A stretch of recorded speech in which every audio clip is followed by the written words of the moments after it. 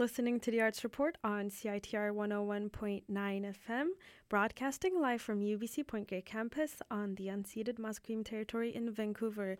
I am Serra, and we have a great show for today. We have a bunch of reviews, and I am going to start with one. I am starting with Spooky Action. So, Spooky Action is a dance show, and no, it is not Halloween related, even though it is called Spooky Action. I just want to point that out. So, let's start with why it's called Spooky Action. It is based on Einstein's theory of spooky action at a distance. The theory refers to the particles that are so closely linked, they share the same existence, yet they could be an entire universe apart. And so he calls this phenomenon spooky action at a distance. And then Leslie Telford, who is the choreographer of this, was inspired by this phenomenon and came up with an interdisciplinary dance project. So this also includes poetry. And I know that sounds weird, but it was not. It was actually really amazing. So the poet was Barbara Adler. I'm not sure how to pronounce that right. I'm sorry about that. Let's start with what I think. I really loved it. I didn't know what to expect when I first into it, because, I mean, poetry and dance, how could they be together, right? But it was so well done that I now want to see more dance shows with poetry. And so there was a post-show talk. So the dancers, there were 5 dancers. The dancers, Barbara Adler and Leslie Telford, were all there. It was a Q&A type of thing. And so someone asked, how did this all, come together? Why poetry? Why spooky action? And she explained that actually she came up with this idea while she was watching a vampire movie, which is, interesting, I know. They were apparently in the movie, this phenomenon was mentioned, and she was like, hey, yes, I do feel this way. It's like, you have these people that you are so closely linked to, but you might not talk to them, every day. You might be talking to them once a year. You might be seeing them every 5 years, but you're still really close, even though, you're at a really big distance. And there were some interesting stuff in the show. They used 2 different props / objects, I want to say. So there was this one. This was, by the way, contemporary dance. I would say it wasn't, classical, or it was modern / contemporary. It was really good. Anyways, so there was this black t-shirt. It was long sleeve that was used. So it kind of showed, the feeling of someone being under your skin. And it was really well done. At first, I am embarrassed to admit this, but it did take me a while to realize this. But, that's what you get with abstract performances. And also they used this elastic to show the connectivity that I was just talking about. And, sorry, I had to cough. I don't know what else to say. I wish it was running for longer, though, because it ran from October 16th to 19th. I did post a lot about it on our Instagram page. By the way, follow us on Instagram. It's at Arts Report CITR. I've started posting more stories about what we're up to, so that, you can get a sneak peek of what our show's going to be about. And sometimes I post stuff from the studio. So if you're wondering how the studio is, you might get to see that too. And Yeah, so if you saw it, amazing. Also, apparently this show, so Spooky Action, made its premiere um, in 2017. And then Leslie Telford left Vancouver, if I'm not wrong, and then she came back. And so it was only for 4 days, which, is a shame because it was amazing. So if she brings this back and if it's for a longer run, I really advise you to go see it because this is amazing. The dancers, they were so good. I did ask them, how long they had to prepare / to learn the choreography. And so there were 2 dancers, 2 of the 5. They worked with Leslie in 2017 too. So, it's kind of like breathing for them at this point, I guess. But the newest member had 1 month. And I feel like that's pretty much the norm for, professional dancers here. I think Ballet BC last year when I went to see it, they also had a month to prepare. I'm not sure if that's, for every one of them, but I just want to say for a month, that was really good. The dancers, they are really talented, and I really wish you could see it. If you did, amazing. Yeah, so if Spooky Action comes back, make sure to check it out because it was really good. Yeah.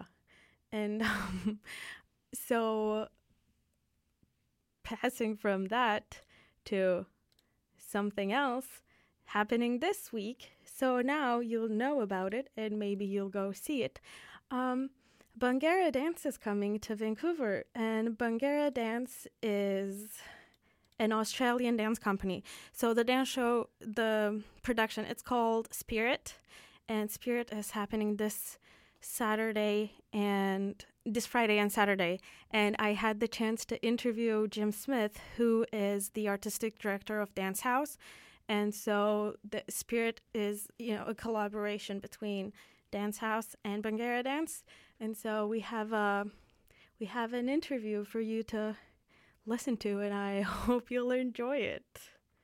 Hello everybody, I'm Serra, and I'm here today with Jim Smith, who is the DanceHouse's artistic director. And today we're going to talk about this very interesting show coming to Vancouver this week.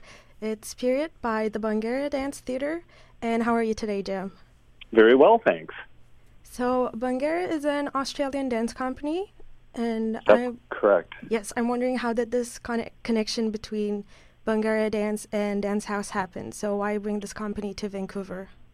So it's a wonderful question because it's a great story, as a matter of fact. So Bangarra is an Indigenous company based in Australia. It's very successful in that it is recognized internationally. They tour not a lot internationally because much of the work that they do is very much in community. So they will regularly create productions that have come out of being in residence in an Indigenous community in Australia, and very much their approach, their underlying principle is that the stories that they derive and pull out of communities should be delivered back to the community. So much of their performing activity really takes place in the context of Australia. However, they do small periods where they tour internationally, which is a wonderful opportunity for this Indigenous voice, as it's manifested through the company, to be shared in an international context.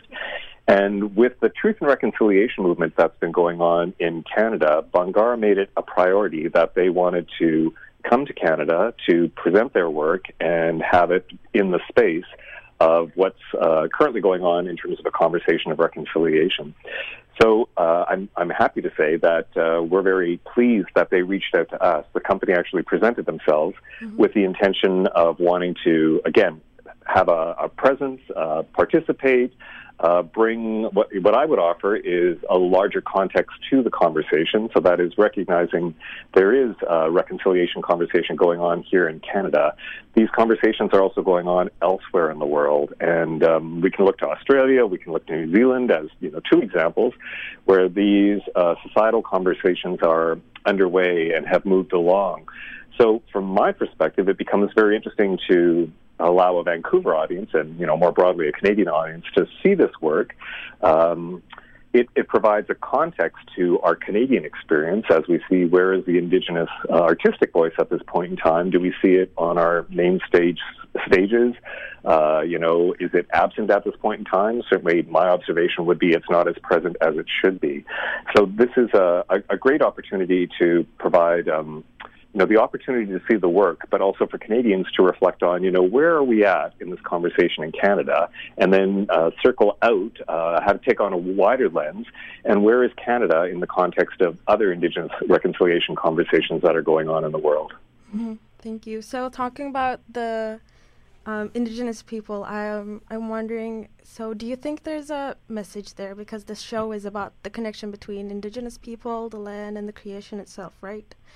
So, do you think there's a message there? Or so is this a timely piece, or is there a reason why you're bringing it to Vancouver now? Because I know you said that they reached out to you, but I mean... Yes. I would respond with just a bit about the piece. So it is titled Spirit, and it is in many ways a reconciliation, not a reconciliation, a retrospective of some of their previous works in the past 30 years. So it's a bit of a greatest hits in many ways. The thing that I think is important to recognize is that there's arguably a different value system in their artistic approach. So while we're very much dealing with a company that is trained at a very high level, my observation would be that there is a spiritual value that informs their artistic approach more so than, say, a virtuosic value, which is much more about, higher, faster, harder. So I think that for me, these are one of the things that I feel is very easy to sense as the difference between, their particular approach to making an artistic offering and what we're probably more familiar with or see more often from a Western European perspective. Okay, thank you. And so another question I have is when describing the show, it is described as a seamless fusion of authentic totemic storytelling. And I was just wondering if you could tell us what authentic totemic storytelling means. Well, that is a pretty packed up term. True. But I would go back to the origins of these stories very much come from a lived experience within a community. So again, the idea that the company very much goes into residency in an Indigenous community. They actually live with that community for a period of time. Stories are shared, which are stories that are often hereditary and have been in families or in communities for many, many, many generations. They are often informed by a relationship of the people with the earth. So that is, how did the natural world end up being characterized in terms of providing for the humans that inhabit it, and then as well, what is the nature or what is the relationship of those inhabitants in terms of their relationship with the natural world itself. So it tries to, it very much does, take on an approach of trying to explore mankind's relationship with the natural world and having a very pragmatic, living, long history and ancestral or origins type story of how the relationship originally began. Thank you. That's really interesting. And so can you describe what the process of creating the show was? Because I read that there was information gathered from elders.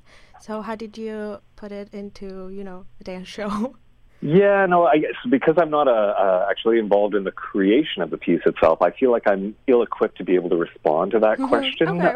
However, I would point out that before both performances, which take place on Friday and Saturday of this week, at 7:15 there is a pre-show chat where the artistic director of the company will be hosted by Star Morenko, who's a local Indigenous choreographer.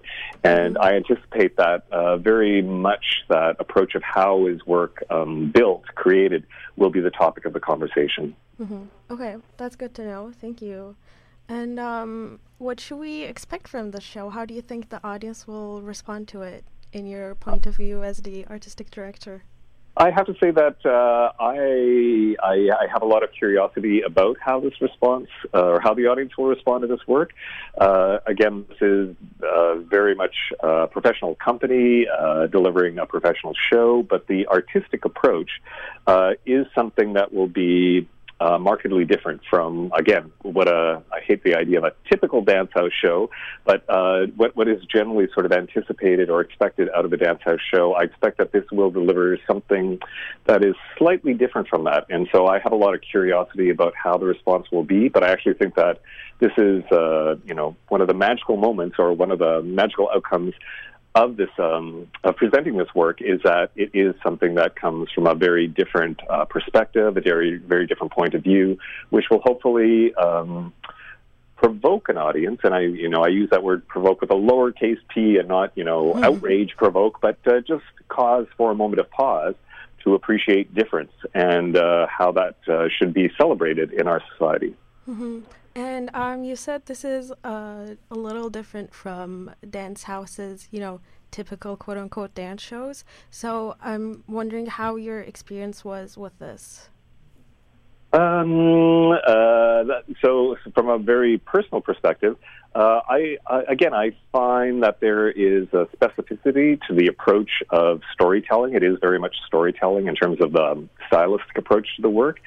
And it certainly taps into a different sensibility. Again, it's not work that is necessarily virtuosic, but work that tries to tell a story in a much gentler approach. Mm-hmm. Okay, and can you remind us when and where Spirit is taking place?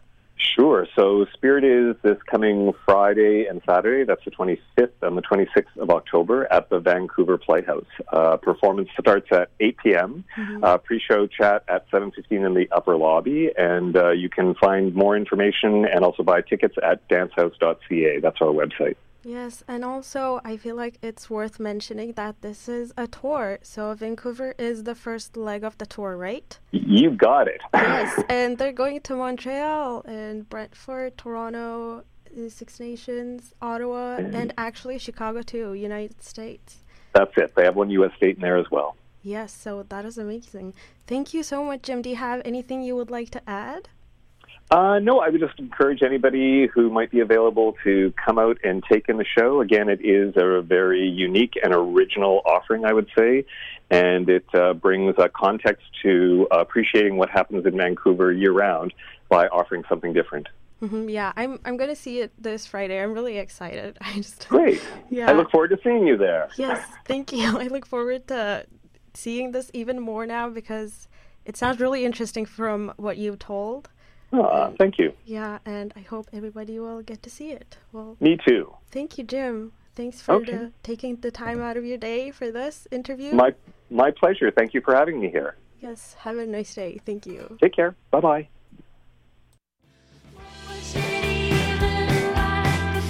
Don't miss the dreamy guitar pop sounds of Penelope Isles. Catch this up-and-coming band live at the Biltmore Cabaret on October 29th. Tickets are on sale now at eventbrite.com and Red Cat Records. Presented by MRG Concerts, CITR Radio, and Discord Magazine.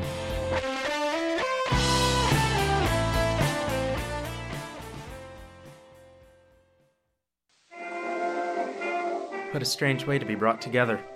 The ones they've loved have been wounded or died. Everyone dies. Yes, but everyone isn't killed. In a way, being loved is like being told you never have to die. UBC Theatre and Film presents Timothy Findley's The Wars, adapted by Dennis Garnham, directed by Lois Anderson, taking us deep inside the mind of a soldier and catapulting us into the mud, smoke, and chlorine gas of the front line in France in World War I. Emerging artists tell the story of soldiers and their families, not much older than they are now. Timothy Findley's The Wars is ultimately life-affirming, proving that human connection is all. November 7th to 23rd, Frederick Wood Theatre. Tickets for students only $11.50. theaterfilm.ubc.ca.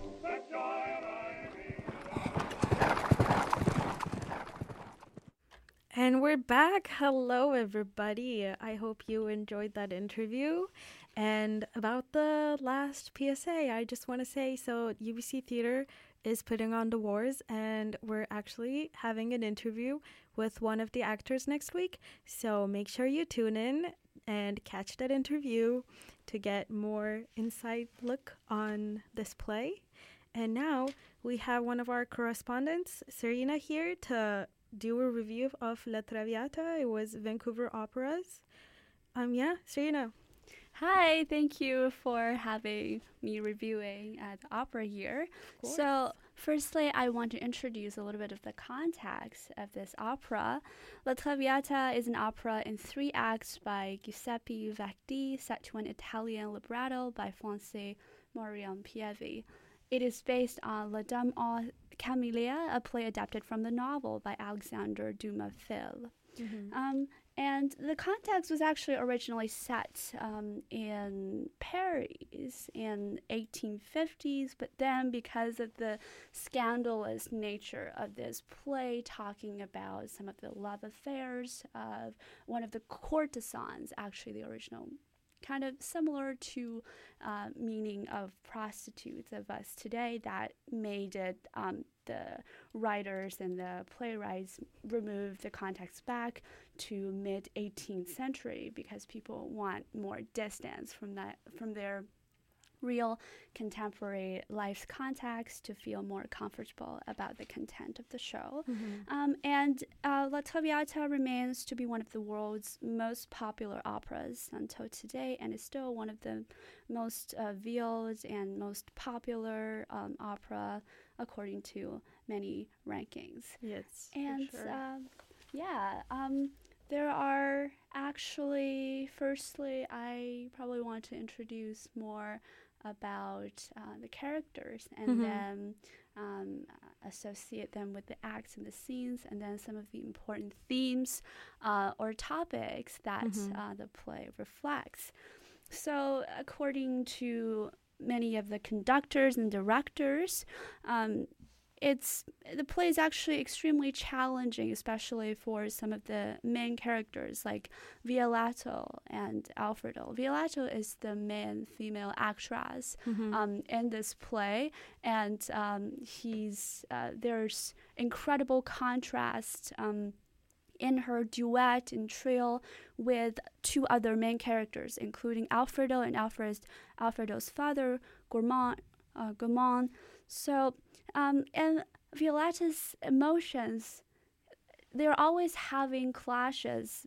Many of the time they're having clashes in terms of their emotional exchange when Alfredo was expressing his love to Violato, and Violato's inner struggles in terms of whether to abandon his previously luxurious and like social party-y kind of happy lifestyle, or to receive the love of a man that kind of restricts her of a domestic or kind of an exclusive relationship that would probably stop her from being as luxurious or as open to other kinds of pleasures ever. So there's this kind of awe of love that Violeta revealed when she received it from Alfredo. And this is the theme of the power and the sacredness of love reflected firstly in the first act in this opera. Later there are some, in the second scene and the third scene, there starts to be lots of fluctuations and ups and downs in the plots. In the second scene, Violato and Alfredo got happily together, but not for a very long time before Alfredo's father came in to try to intervene with this and to stop them from living together anymore. And I found it very interesting because there is the theme of femininity, or like what's a good woman, what's being a good woman reflected in the scene when Violeta and Alfredo were living together, because at the moment Violato still wasn't married nor engaged with Alfredo, but she chose to live with him together in a kind of suburban place, simply to have quite of a happy life together with him. So this is quite kind of a bold choice made by a woman in the setting, historical context when the play was written, or the historical context that it was trying to reflect. Then Violetta chose to be a free woman who is free and brave to pursue his love. So some conductors or directors are arguing or are saying that this play is a tragedy for Violetta, but others saying that this is quite a feminist play because Violetta, on the one hand, she had diseases from the beginning of the play, because it was just quite obvious in her speeches and in her singing, and she was in bad health conditions, so that also correlates with the early death of her and the end of the play. But at the same time, it's also not tragic for Violetta. It's trying to reflect, even if Violetta being a courtesan and being an ill woman, being a woman in one of those marginalized positions in society, she's still very brave to pursue her love, and she still has such a pure and sacred heart when she heard that Alfredo's father needs him back to his home, and she was willing to sacrifice her love for the happiness of Alfredo's little sister, because she was really empathetic and passionate about Alfredo's father. And these are all the themes that I've found interesting. So I've analyzed a lot about Violato, which is one of the main character and protagonists in the play. And there's also Alfredo, who's kind of a masculine character, so we can understand him from the point of like the masculinity that he was trying to that's manifested in him and his character. So when he heard that his family, when he heard that Violato was running short of money, he was in a rush to go out to make more money to provide for his family, rather than allowing his woman, quote unquote, to continue selling her luxury to provide for the family. So it's kind of something in it. But then there's also something about Alfredo that she's been showing anger or some kind of impatience to Violato. His love to her is not like entirely consistent in a way, because he held some grudges when Violato did not explain why she had to leave him. So he did not know that his dad was in between of this thing. So Alfredo is a person interesting, but more interestingly I found was Alfredo's dad, Gourmand. So Gourmand is actually speaking or singing about a lot of the important themes, including his faith in God. For example, when he was trying to drive Violetta out of her house and away from Alfredo, he talked about his resort to the moral authority of God. For example, he thinks that if Violetta wants salvation, then she has to leave Alfredo for all the reasons that he said, for the goodness of his son. But then that reminds me of certain themes of paternalism and the kind of doctrinal interpretation of what God and morality really is. Interesting. To some extent, because how can the father know what his son really wants? So when the son knew the fact later in the play, he was really angry. So and that is very interesting for me. Alfreda also talked about this interchangeable, like interrelationship between family and an individual passionate love that he was trying to convey, that he was trying to talk to his son about. He was trying to educate him in some sense. But he asked him to abandon his love because he thinks that eventually his son needs to go back to his home. He was so clingy to his son, thinking that, well, your life with us has always been really happy and pleasurable. So if you're away from your family, how are you going to do with the family? And so he thinks that the pleasure and the happiness that the family can provide for the son could be replaceable in some sense to the son's own passionate individual love, or he thinks that the son and Violetta, both of them have to sacrifice for some of what's goodness and the family's benefits, from the father.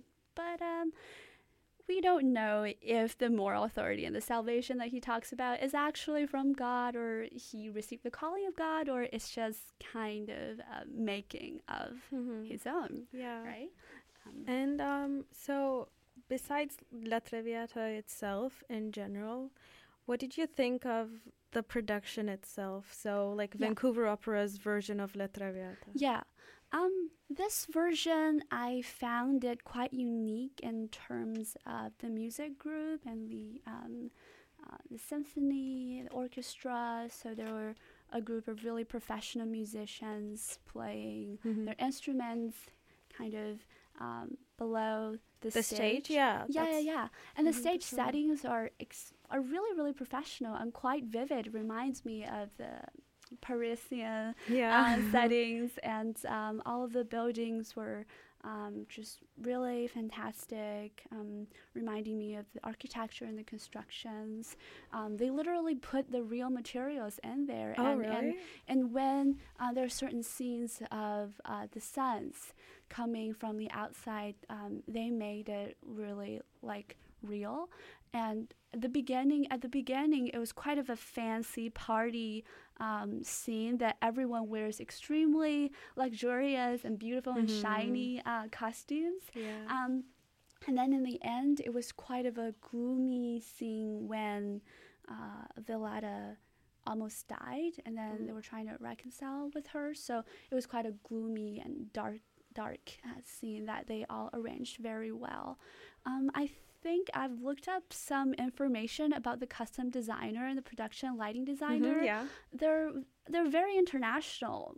They're from Florence, they're from San Francisco, New York, many of the places, and very diverse of a team. And I also found it interesting how the opera casted off their actors, because the male character was actually of an Indian origin, but he's an amazing actor. But the father of the son is an actor of Chinese origin. Oh, so that's nice, inclusive. Yeah, I like how they're all casting the actors based on their talents. So I also try to talk with some other viewers about how they feel of seeing this, and they feel that all the actors are amazing, and they have some sort of imaginations about, for example, the father could have adopted the son, so the son could be, not be born to the father, or many of the imaginations that we can add to as audiences when we are interpreting the shows. And it's just interesting to see all of this diversities in the show. Yeah, and you liked it? I liked it very much. I cried in the end. Yeah. That indicates that it was good. Yeah. Usually, yeah. And you would recommend it? I would definitely recommend it to more people. And there's also a promotion. They're like under 40 tickets, for around $40. And there's also student rush tickets next Thursday nights, and probably more dates that I've been notified about.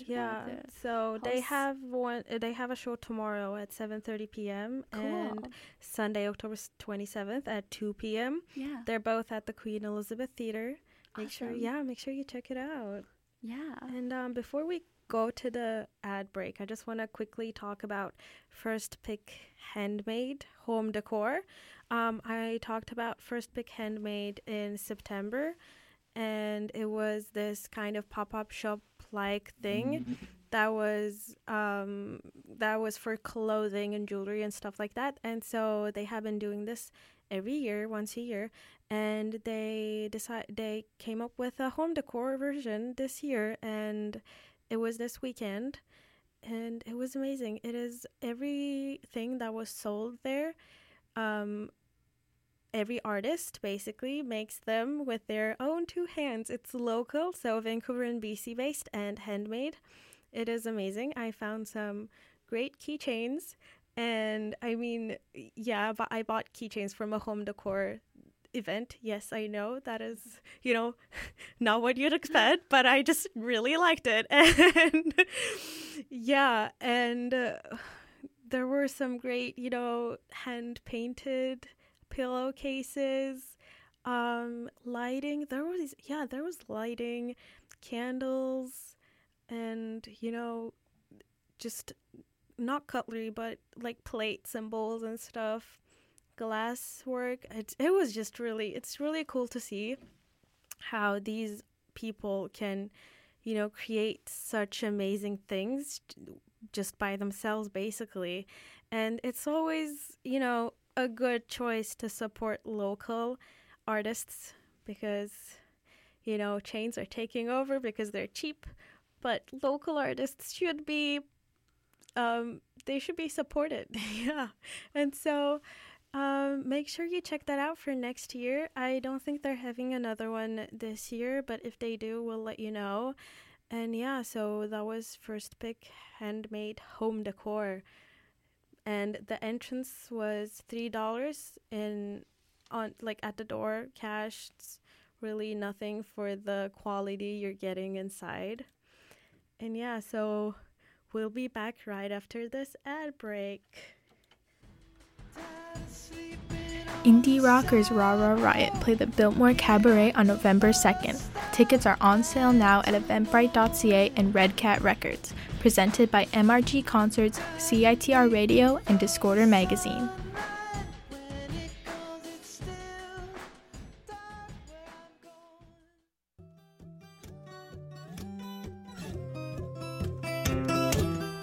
Lord, I need a creative outlet. How on earth can I channel everything that's inside of me? You know you can do that at CITR and Discorder, right?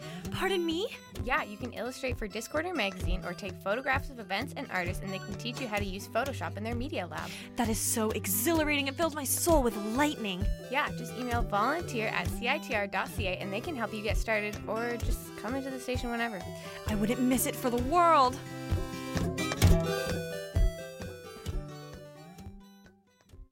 And we're back after that really short ad break. Hello. We have Lua in the studio now. Hello, Lua. Hey, guys. I was here actually just being quiet listening to Serena, which was a lovely review. I'm so happy she has joined us on the show. Me too. And today we're going to talk, right now, I guess, we're going to talk a little bit more about the cost of living. Yes. Another one of Arts Club's play. This one is showing at the BMO Theater near the Olympic Village. It was something. It was a very interesting play.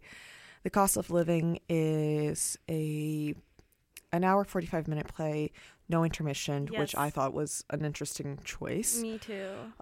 Walking in, I was like, they're not going to have an intermission? Like, what if I need to pee halfway through? Yeah, exactly. Okay, see, this is a little off topic, but I just want to say I hate that movies, like cinema in Canada, doesn't have intermission because I need to pee. Like, I'm drinking water. Yeah. So, yeah, one good thing about theater is that they have intermission. Have a lot. But the thing is, it actually was a great choice that they didn't have an intermission and made the play flow incredibly well. But what is the play about?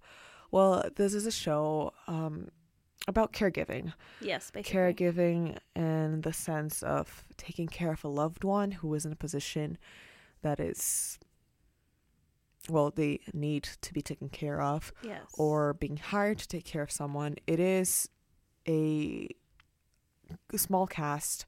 Yeah, just 4 people. Just 4 people. And out of those 2 people, Two of them were disabled, playing disabled characters, and two of them able-bodied, playing able-bodied characters. And then again, that conversation about caregiving.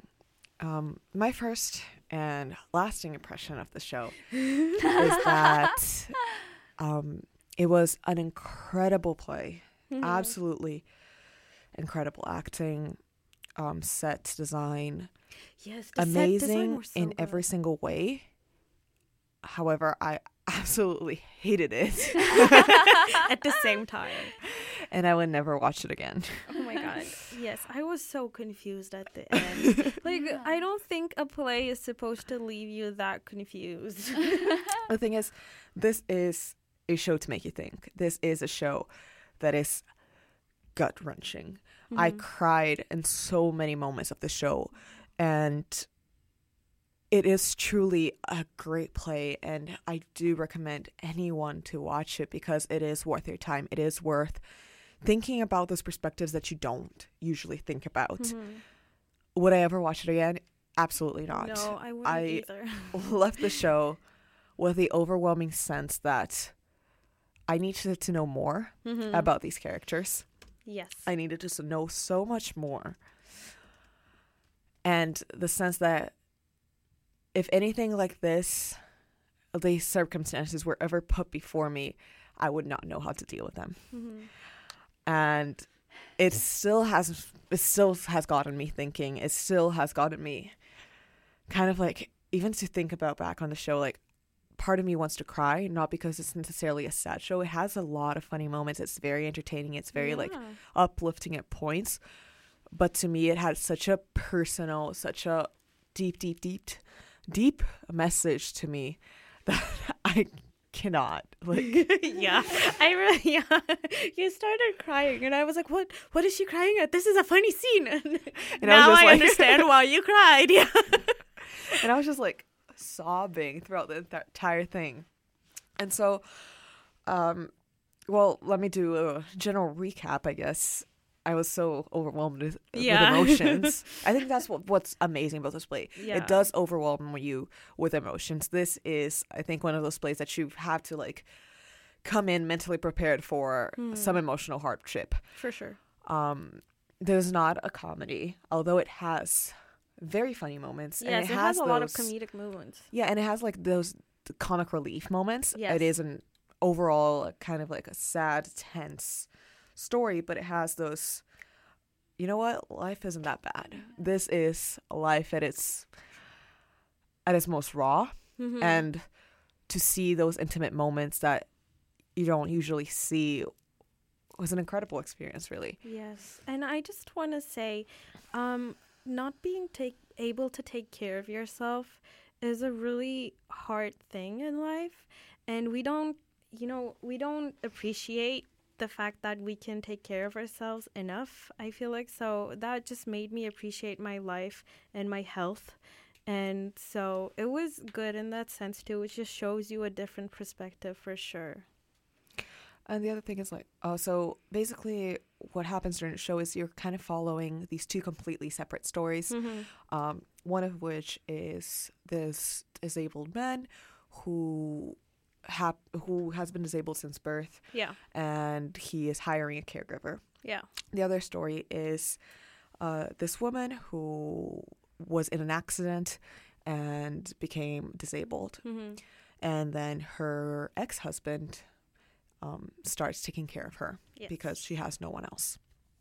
And so very different stories, very different premises.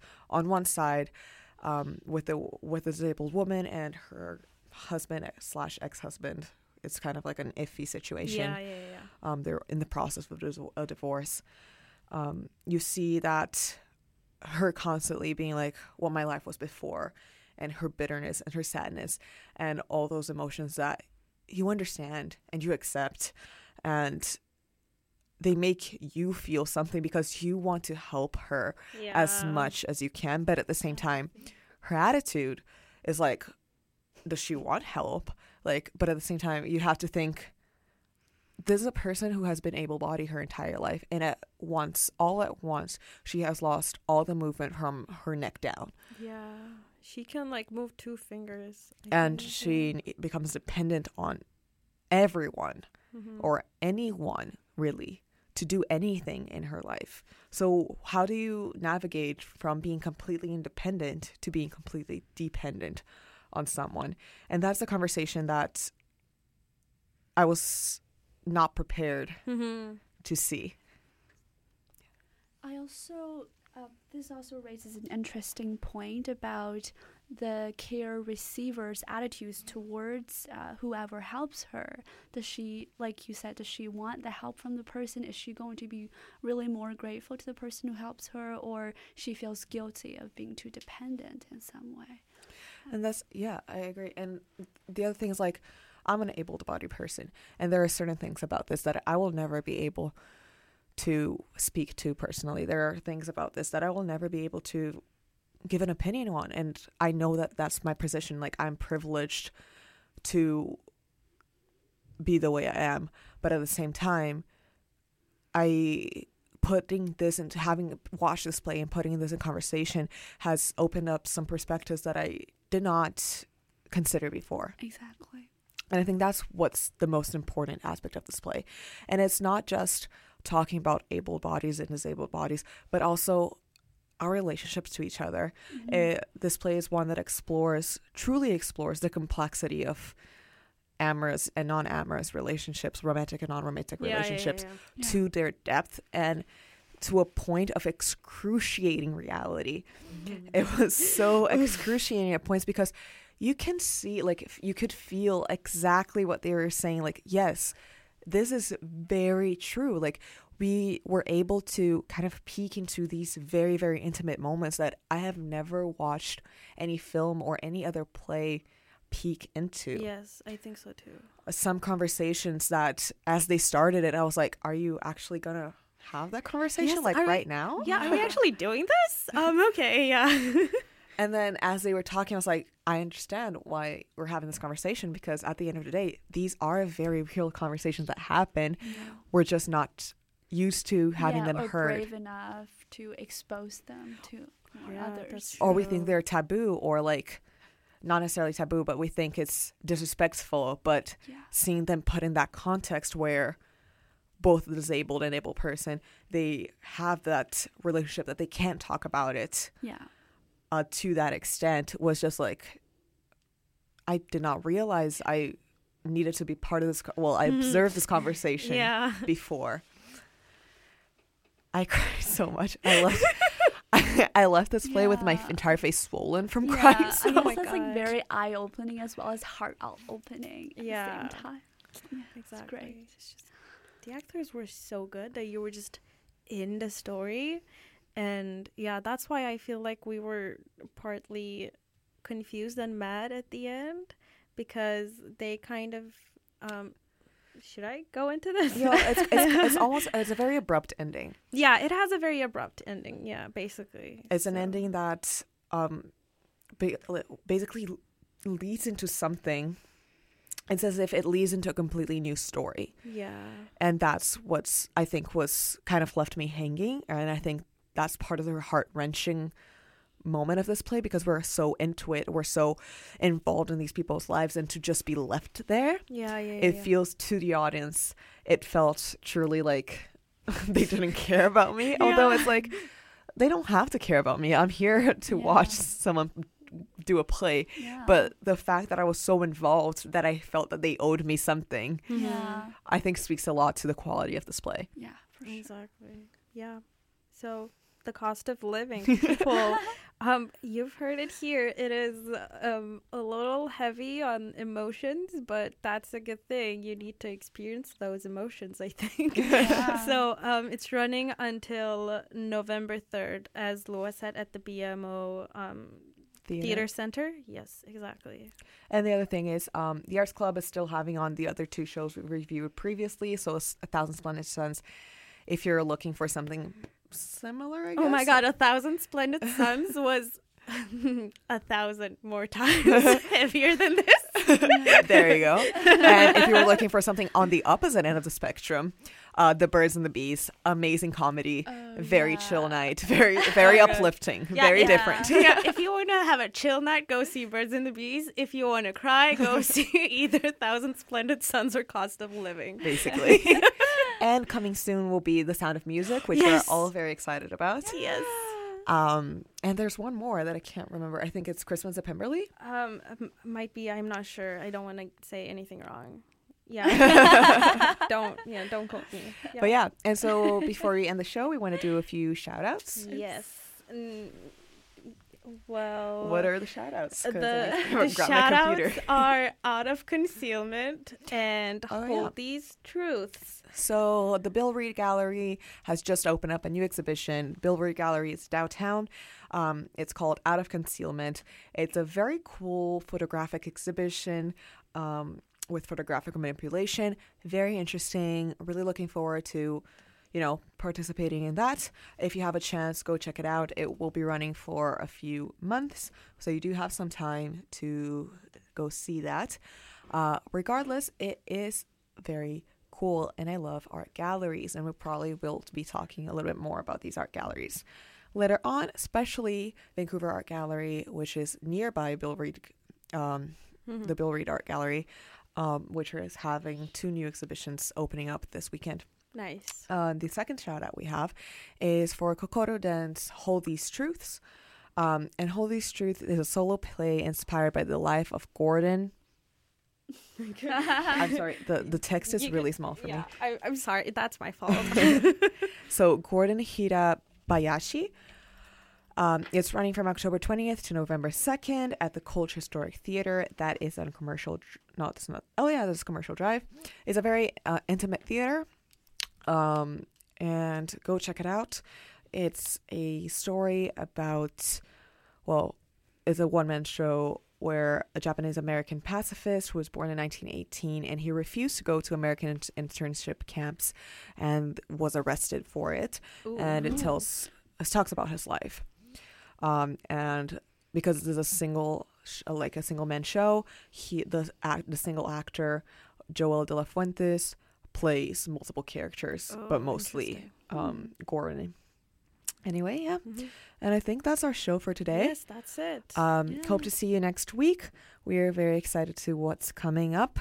We're going to have a few interviews next week. Yeah, we have a live interview. That's going to be fun. And also for Writers Fest, which is coming up next week, we're going to also talk about the UBC Theater and Film's new play that's coming up. Yeah, The Wars. Yes. And these are some of the things that are coming up. The Medicine Show will be coming up next. Hope you enjoy that. And thank you so much for tuning in. See you next week. Bye. Bye. See you. My head down to the red light. Show me how you do it. It's exciting. Oh, pop a pill, I'm a night in. No, I don't spill on my drink when I do it in the sink. Oh, red light. Sitting in a room while I'm writing. Oh, 2 a.m. thoughts, I'm enlightened. Oh, what you brought to the table, what a favor. I gotta be up, but I know that I'll be stuck if I don't keep thinking about these 2 a.m. thoughts.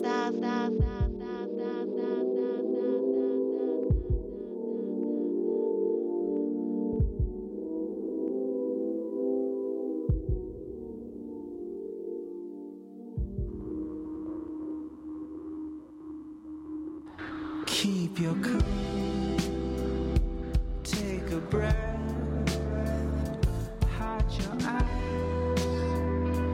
for a moment, force a smile, fake a laugh, stay distracted, stay on track. Sometimes the simplest things can mess with your.